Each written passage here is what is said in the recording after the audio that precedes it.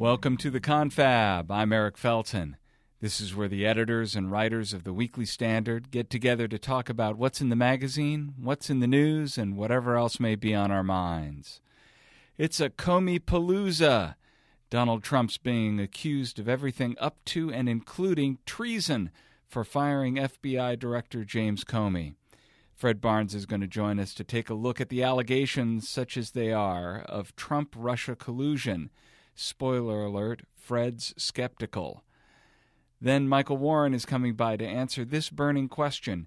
Did the Trump team actually think the Comey firing wasn't going to produce a firestorm? Once we've got that settled, we'll talk with Andrew Ferguson, who's been following the primary race for the Democratic nomination to be governor of Virginia. How blue can this newly blue state go? Like they say on the infomercials, but wait, there's more. Ethan Epstein, the Weekly Standard's Korea hand, is going to tell us what to make of South Korea's new president. Is he going to make nice with the murderous dictator to the north? We'll ask Ethan. All that next on the Confab. But first, I'd like to welcome a new sponsor to the Confab, the Dollar Shave Club. They don't mess around with 14-blade razors and magic lubrication strips or other gimmicky shave technology. Confab listeners can get your first month with the Dollar Shave Club for just $5. Just go to dollarshaveclub.com/confab. That's dollarshaveclub.com/confab. Don't forget the /confab part.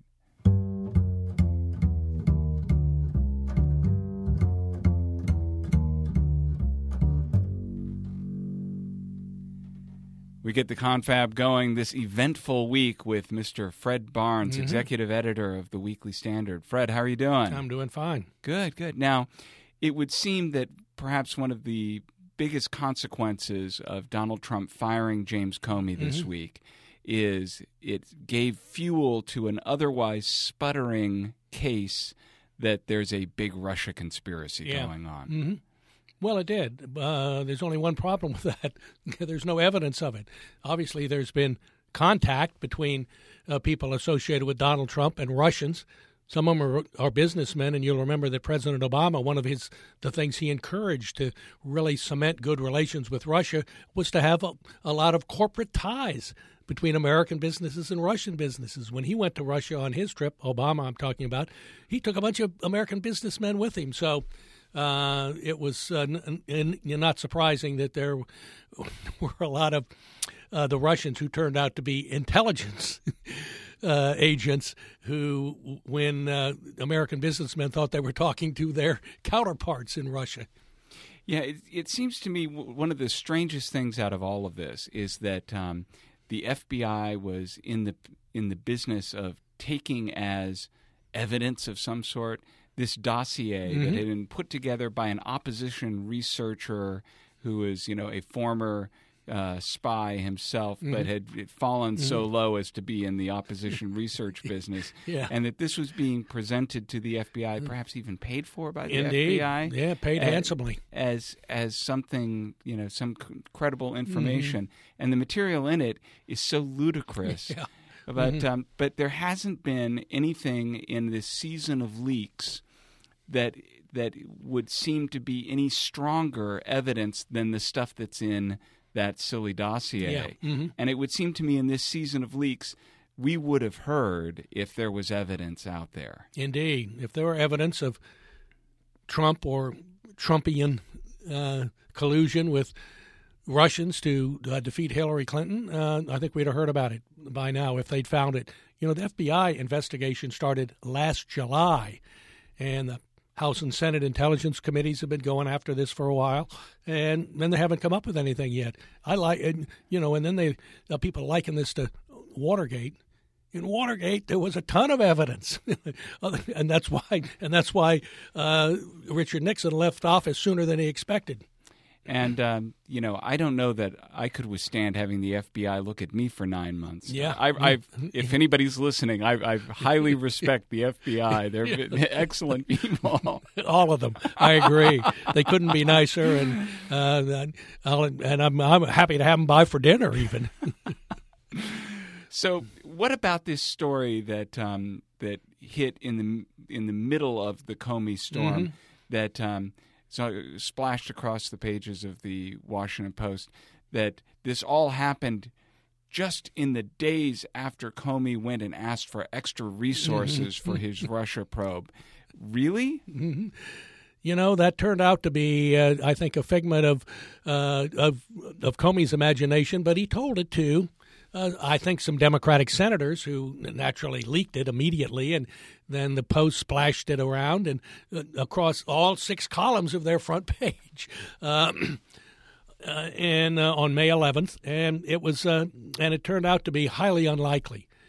The ally, friend, and associate, and former number 2 in the FBI under Comey, Andrew McCabe, who is now acting director, shut it down completely when he testified before the Senate Intelligence Committee. And he said, well, gee, I hadn't heard any of that we were looking for, that we were actually going to expand this investigation and we needed more money. He said, you know, going and chatting with some people on the Hill are not the way to do it.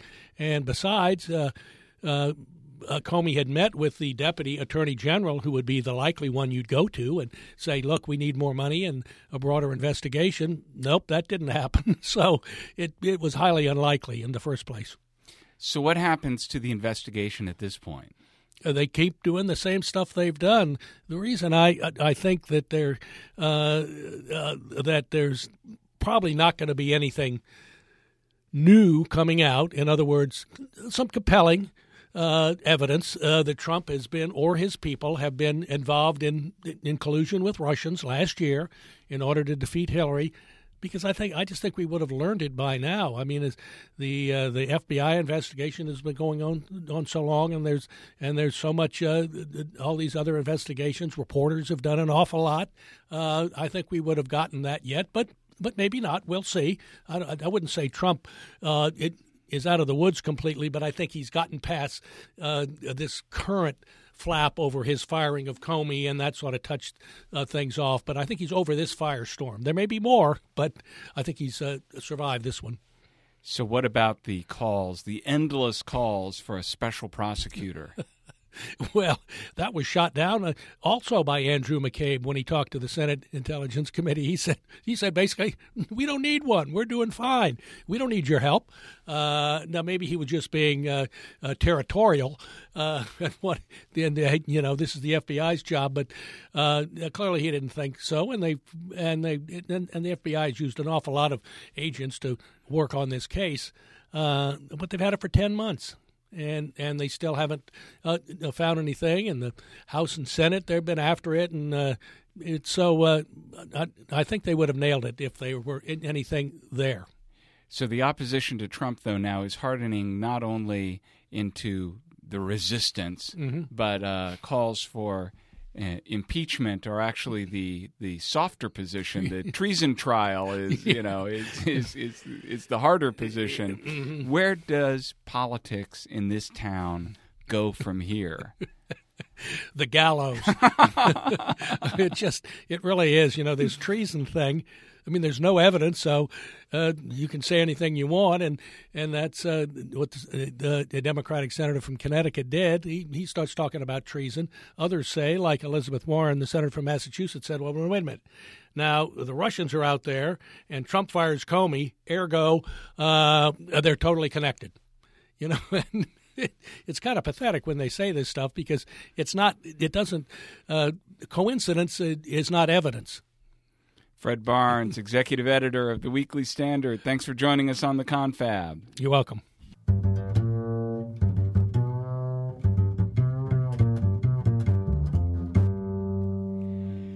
And now, for everyone who can't get enough of all things Comey, we have Michael Warren, senior writer and White House correspondent for the Weekly Standard, who, Michael, I think probably at the beginning of the week you were thinking, oh, maybe I'll be writing about the Kushners and their China trip where they're talking about visas for investment in the Kushner properties. And then along came Comey. I remember I was actually having a conversation on Tuesday afternoon with Bill Kristol, and we were commenting on how quiet it was. There really wasn't a lot of news going on. This is about 5 o'clock. He's walking out the door, and I say, yeah, well, we'll probably get some kind of blow up sometime at least by 9 o'clock. Well, I was about 3.5 hours late with that prediction. While you were having that conversation, Trump's right-hand man was carrying the envelope at that very moment. Exactly. It's serendipitous, I suppose. So this has been, I mean, it's one of these things in the Trump era where the news and the issues, I mean, turn on a dime and can completely flood the zone. And that's really what we have here is we've had kind of a condensed week that now feels like about 3 months of machinations and explanations from the White House about what exactly happened, why they did it. And it's funny, we end up feeling like we know less than we did in the first place about what exactly was going on with this whole incident, which is typical for the Trump era. So it only took a couple of days to go from story number one, which was that, hey, I got this report from the Assistant Attorney General and the Right. Attorney General. What was I to do but to follow their advice? To within a couple of days, I was going to fire him anyway. No matter if I got the recommendation. Yeah, I mean, this shows you, I think, many things. It shows you sort of big picture, the way that Donald Trump and the administration has run, which is haphazardly, as I wrote a couple of weeks ago, sort of ad hoc, figuring these things out as we go, and really sort of doing things without really any forethought. So you have this basic plan, right, which you just described, of sort of making the case publicly that this was coming from the recommendation of the Deputy Attorney General, who the FBI director reports to. And by the way, whose case against Comey was a credible case. Absolutely. It had, I tend to think that Comey kind of drew a bad hand in this time period that he was expected to be the FBI director, having two presidential candidates with need for investigation. It was never going to end well, but you're right. I think there was a case, and the Deputy AG, Rod Rosenstein, very well respected, I think, in the sort of broader legal community. Yeah, until this week. Makes this, as you say, kind of a coherent case for why Jim Comey really was not up to the task anymore of being the FBI director. And there were a lot of holes in that story. There was a lot of reason to think that wasn't the real reason why Donald Trump did it, but it was an explanation. The problem was that almost immediately after this was released, you had anonymous sources, different factions within the White House talking to different reporters, and things getting leaked out that immediately began to contradict it, and then it was, of course, capped off by the president himself undercutting the administration's message. Now, of the many, many stories that came out this week suggesting why this had happened, there's the trying to clamp down on the Russia investigation, this, that, and the other. The thing that struck me as the most plausible, the truest sounding scenario, is just that Donald Trump, watching cable news, kept seeing Comey on the news talking, and he did not like that Comey was getting more airtime than he was. I mean, there's a lot of evidence to show that very well might be the case. We remember back in, I think it was January 22nd, 2 days after the inauguration, Trump is having at the White House, there's a reception for law enforcement, and Jim Comey is there, and he calls him over from the other side of the room, does a weird sort of blowing a kiss motion, and then gives Jim Comey a hug. Because, of course, remember Jim Comey's famous letter on October 28th, right before the election, was what sealed the deal for Donald Trump winning that election. Had a bromance. Exactly. Going. So there's a bromance. And he actually says in this moment, it's on video, you can see it, he says, "You're more famous than me." And it's said as a joke. It's said with sort of a lightheartedness. But you start to wonder, was that really, is there a little more truth to that than Donald Trump was willing to let on, and really that Donald Trump was willing to tolerate? I think there's something to that.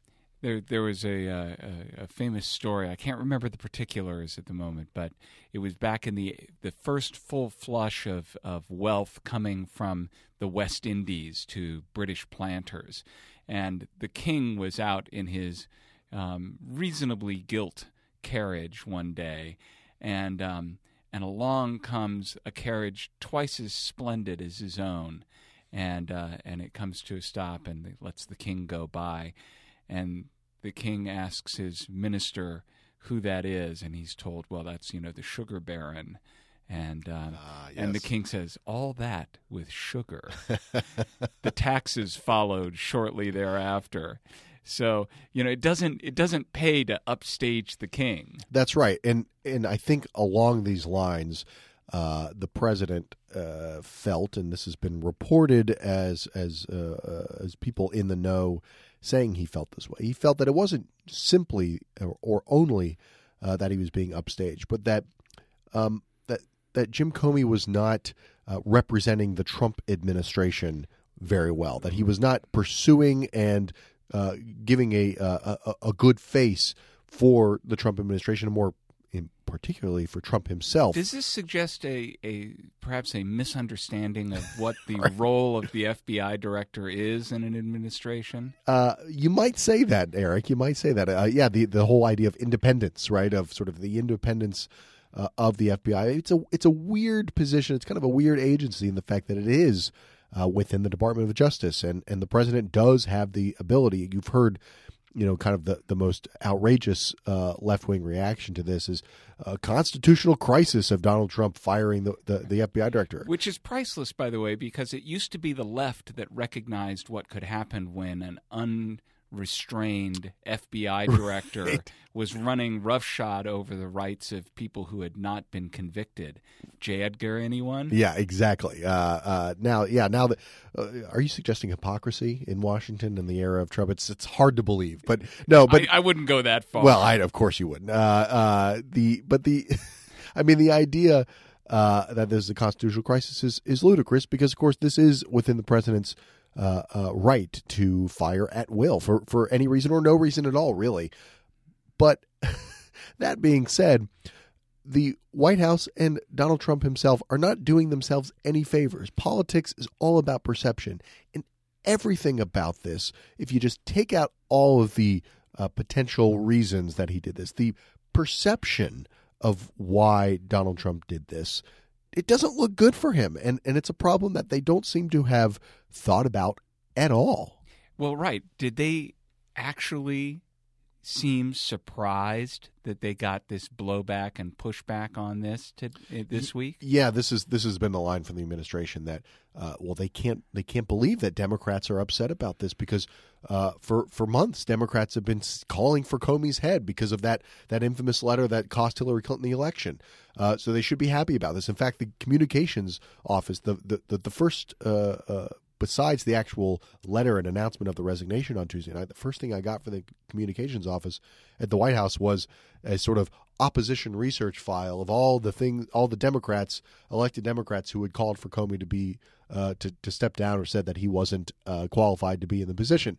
And okay, that's fair enough. Turnabout's fair play, but there's sort of a kind of misses the point, right? I mean, this is an issue where the president is possibly under investigation, or associates rather of his campaign. Somebody around the president is under investigation by the FBI. The reason for the FBI director's dismissal is something that happened 10 months prior, before the election, that everybody knew about, right? That he had mishandled the Hillary Clinton investigation. Everybody knew that. He knew that back in January. This could have been something sort of at the very beginning of his administration, say, well, it's really time, maybe Jim Comey is a good man, but he's not fit for this job, and we're just going to start a clean slate. Now we're right in the midst of an investigation, and this is the moment that Donald Trump decides to fire his FBI director. It doesn't look right, and there's sort of been no preparation, because I think it was done pretty quickly, no preparation of the White House staff or their surrogates to make any kind of coherent defense for this. Well, you see, though, in some, I don't want to suggest a hyper-intellectualization of the Trump White House. Sure. That would be a mistake. But in some respects, it looks like the White House thinks it's playing chess. It's getting the statements of various Democratic lawmakers lined up, taking their moves into account, setting it up, and then using it against them, right? When actually they've got the game wrong. Right. What they're actually playing, what politics in Washington has become, is MMA cage fighting. And, you can come in the cage and you can say, no, wait 1 second. Except there are no rules, I mean, rules. and you can kick and you can punch and you can, and it's. I think there's something to that. I don't think there's any eye gouging allowed. Right, but hey, who knows? But those are the finer points of MMA. That's in Washington. I think eye gouging is oh, allowed. totally, absolutely. It's a little more brutal, a little more cutthroat in Washington. No, I think this is you touch on the ultimate problem here, which is I think that what the Trump administration, what the White House hasn't quite figured out is that the story is Trump and the issue is Trump. And, they can sort of point out hypocrisy and all that sort of thing. And they'll have, people in the media on their side sort of helping them out to do that. But this all boils down to the actual question. Why was Director Comey fired? Was he fired for the reasons that the administration gave at the beginning, which was this sort of semi-coherent reason why, or was it that the director was getting and the FBI was getting too close to finding something out about this about Russian collusion that didn't please the White House? I mean, these are the reports that are coming from Wall Street Journal, CNN, saying that investigation is ramping up. Look. We don't know what the actual story here is. I mean, you can go as far as to say, the conspiracy is deep. I don't really buy that the Trump campaign and the Russians were colluding in such direct ways.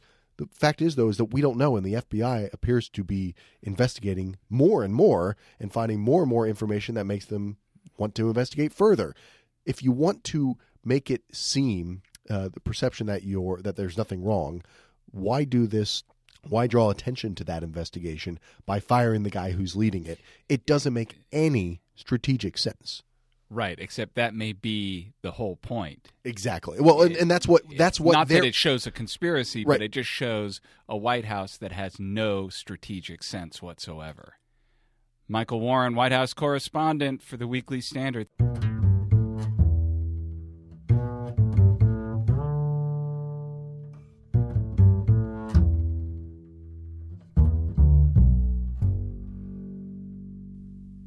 Now we welcome to the Confab studio Mr. Andy Ferguson of the Weekly Standard. Andy, how are you doing? I'm doing great, Eric. How about you? I'm doing fine, thank you. As people who have come to the Confab before, which isn't everybody because, every week there are armies of new listeners coming aboard. But yes, for those who are repeat listeners to the Confab, they will recognize that last week I talked with Fred Barnes about the changing political situation in Virginia and how this once red state has now gone to a reliably blue state. And you, in a new article in the Weekly Standard, drilled down in that issue and in that concept and find that not only is Virginia becoming a blue state, but if the contestants for the Democratic nomination for governor in Virginia are any indication, it's becoming a wacky left-wing state. Well, it's definitely the party itself, which, it's worth remembering, as Fred pointed out, really brought us some reliably conservative or moderate Democrats over the years. And Virginia's had a pretty good government as a result. Now, though, they've turned much more towards the National Party, which itself, of course, is being pulled left. And in Virginia, the party's being pulled left by a sort of analog to the Tea Party on the right, I guess, from 2010, which is a very alienated base, people who feel like their leaders in the party have sold them out. And so it's, as a consequence, the two candidates for governor are trying to out-left-wing each other.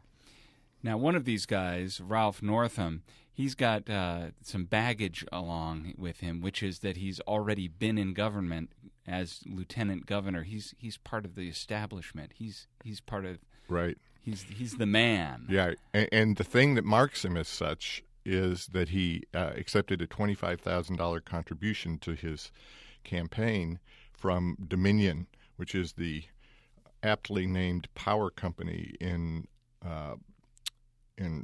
Virginia. And as a lot of people say, the Virginia state government is a wholly owned subsidiary of Dominion. It's a particularly acute problem right now because Dominion wants to build an oil and gas pipeline through the western part of the state. Yes. Imagine a power company wanting to build an oil and gas pipeline.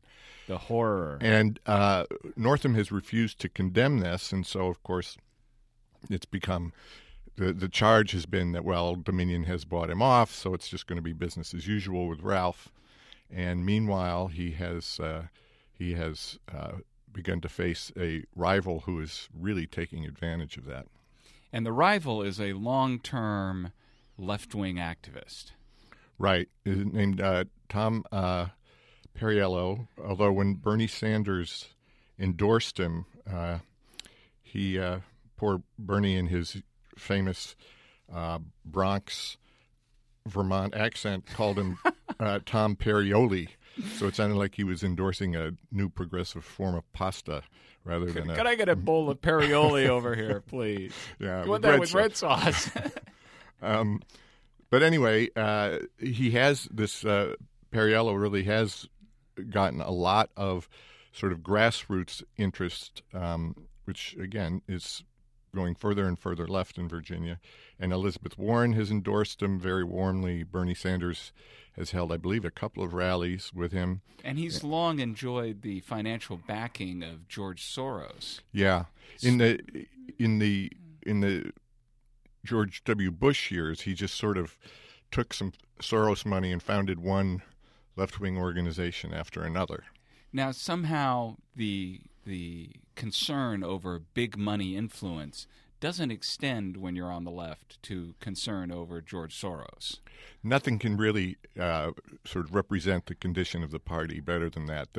There's something automatically illegitimate about having a relationship with the state's regulated utility while taking money from this really creepy billionaire financier is perfectly okay. So now, when do they go head-to-head to determine who's going to be the candidate for the Democratic Party? That's on June 13th. So coming up, what's your guess about who comes out ahead? Well, having seen them both, I'd say Perriello seems to have the better equipment as a candidate. He's much more fluent. He seems to be much more quick on his feet, and he's really got all of the patter. He's Virginia's own Emmanuel Macron. Yeah, yeah, right. Except I don't know. I don't think he likes capitalism as much as Macron does. And Northam is supposed to be a very wily politician, so it's wrong to write him off. And he does have all the party apparatus behind him, which is lots of money, lots of organization. So I think it's really a toss-up right now, and the polls reflect that. Does the candidate come back toward the center after getting the nomination, or is the Democratic Party going to go full Sanders on Virginia? Well, that's the really great question that will tell us a lot about. That's what you come to the confab for. Absolutely, really great questions. I'm not going to give you any answers, but the questions are fantastic. No, it will really tell us where the party is. If the Democratic candidate, can imagine that he can stay far to the left and still win in what not so long ago was sort of a purple or even reddish state, then the state really is in the hands of Democrats for as far as the eye can see. Andy Ferguson, senior editor at the Weekly Standard. Thanks for joining us on the Confab. Always happy to be here.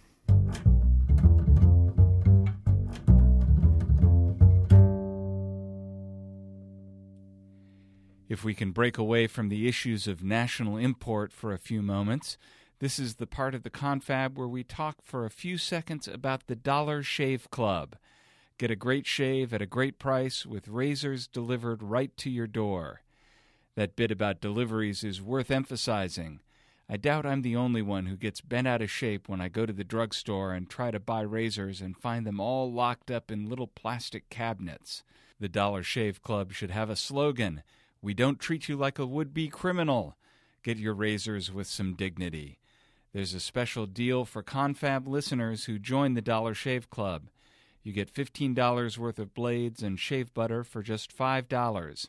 That's a weighty handle plus 4 cartridges and a tube of shave butter for $5 and free shipping. It's easy to order online. All you have to do to get this exclusive offer is to go to dollarshaveclub.com/confab. That's dollarshaveclub.com/confab. And now the Confab is happy to welcome to the Confab studio Mr. Ethan Epstein, the Weekly Standard's in-house expert on all things Korean, associate editor. Ethan, what's the K-pop girl band of the moment? See, you're bumping up against the limits of my expertise on all things Korean. I'm a few years behind on my K-pop expertise, so you tell me. I don't know. I was hoping we could sort it out here on the Confab. We'll figure it out by the end of the segment, hopefully. By the up-to-date K-pop girl band of the moment, that has to be information from at least the last week, I think. I would say, and it might expire by the time this goes live. So they're pretty ephemeral in their pop tastes there. So also ephemeral, who gets to be president in Korea. Unlike in North Korea, actually, where it's more eternal. But so South Korea had a presidential election this week, and the winner was Kim Jong-un. Arguable. I mean, we could be provocative and say yes. The left-wing candidate, Moon Jae-in, who wants to pursue closer ties with North Korea and do certain projects that I would argue will really be a financial boon to North Korea, he did emerge victorious, yes. And with something less than a majority of the vote, though. Yeah, he got around 40%, so it was a split field, and they don't do a runoff. So the 40% gets him actually to the Blue House, which is the presidential residence there. But I'd make a couple points. One, that is hardly a resounding mandate. And I'd also point out that the same fellow, Moon Jae-in, ran for president in 2012. That time it was a two-way race, and he got 48% of the vote. So he actually did significantly worse this time around than he had previously. So what happened to the president who was being replaced? Well, she's now in jail, in fact. So she From the Blue House to the Big House. Precisely, yes. So she got ensnared in this corruption scandal. She had a bizarre friendship with a woman that went around extorting money from big Korean companies. The friend is in jail, and the president is too. So another thing I would point out here is even with that level of disgrace suffered by the conservatives, again, the left-wing candidate only managed 40% of the vote. So, I'll take my solace where I can here. So these poor big companies in South Korea, they've been being shaken down by the very strange friend of the ex-president. But what do they get for their trouble?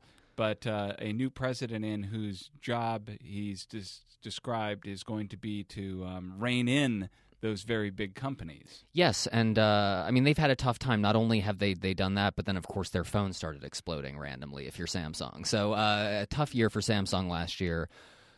Listen, at this point, the J-Bowl, that's what the term for these big companies, and they're the ones most Americans have heard of, like Samsung, LG, Hyundai. They command an absolutely ridiculously large percentage of the country's economy. Samsung alone is 20% of Korean GDP. They're not very popular among the public for obvious reasons because, for one, they basically own the political class, and for two, they basically own the entire economy. So I think there are limits to what Moon can do, but you can kind of see why he would have sort of popular support to rein them in a bit. And he's taking a tack that Donald Trump may not approve of with regard to North Korea. That's true. Although, there were previous iterations that Trump might have approved of because Moon is going to try to be the deal maker. He said before the election that he wanted to go to Pyongyang before Washington, D.C., which was a remarkable statement given, the longstanding alliance between the United States and South Korea. It's a shorter trip. Well, it's a shorter trip, although it's a trip 50 years back in time, perhaps. So it's a little longer temporally. And what's to guarantee you don't get, even as president of South Korea, that you don't get kidnapped visiting the It's an excellent North point. Korea? Well, to that end, why doesn't he invite Kim Jong-un to South Korea? And, I don't want to suggest any illegal covert ops or anything, but just a thought that occurred to me here. So the U.S. has just installed a new anti-missile system in South Korea, the THAAD system. Yes. And that's been controversial in South Korea. Why has that been controversial? So I think it had bare majority support in the beginning for the sort of obvious reason that the North Koreans are testing missiles left and right and have attacked South Korea several times over the past few years. The hard left always opposed it, but then Donald Trump... Did they really attack South Korea, or did their missiles just go screwy? No. So they sunk a ship, the Chunnan, a naval vessel, which killed dozens of Koreans, and they shelled an island. So they really did attack South Koreans. They were aiming at They were, yes, they were. Then President Trump said something that I think made THAAD a lot less popular, where it seems sort of off the cuff in a bizarre interview with Reuters, said that Korea should pay $1 billion to the United States for the missile system, defense system. This despite the fact that it is an American missile defense system that was installed by Americans, is operated by Americans, and was installed to protect U.S. troops in Korea. So that sort of didn't help its popularity rating there. Didn't he know that he should just go to Samsung for the... Yeah, exactly. And now the new president, Moon, has said he's going to reevaluate it, but I'm not so sure. Now that it's been installed, I think he'll have a hard time getting rid of it. So how does Kim Jong-un, the dictator of North Korea, how does he react to this new situation where he's got a friendly character running South Korea? Does he behave? Does he make nice? Or does he take the opportunity to go berserk? I think he's gonna push forward with his programs, particularly his weapons programs. Why shouldn't he? Moon Jae-in, the new president, has promoted détente with North Korea despite the bellicosity that we've seen from North Korea for the last 10 years. So what does Kim Jong-un have to lose? I thought it was telling that he did not do a nuclear test in this last month before the presidential election because I think he wanted to help Moon win. But now that Moon is president, by the time this goes out to our podcast listeners, perhaps there will already have been another nuclear test. So I think he'll push it ahead, definitely. Now's a good time for him to keep going. Scary stuff whenever it's a good time for Kim Jong-un. Bad times for the rest of us. Ethan Epstein, associate editor of the Weekly Standard. Thanks for joining us on the Confab. Thank you.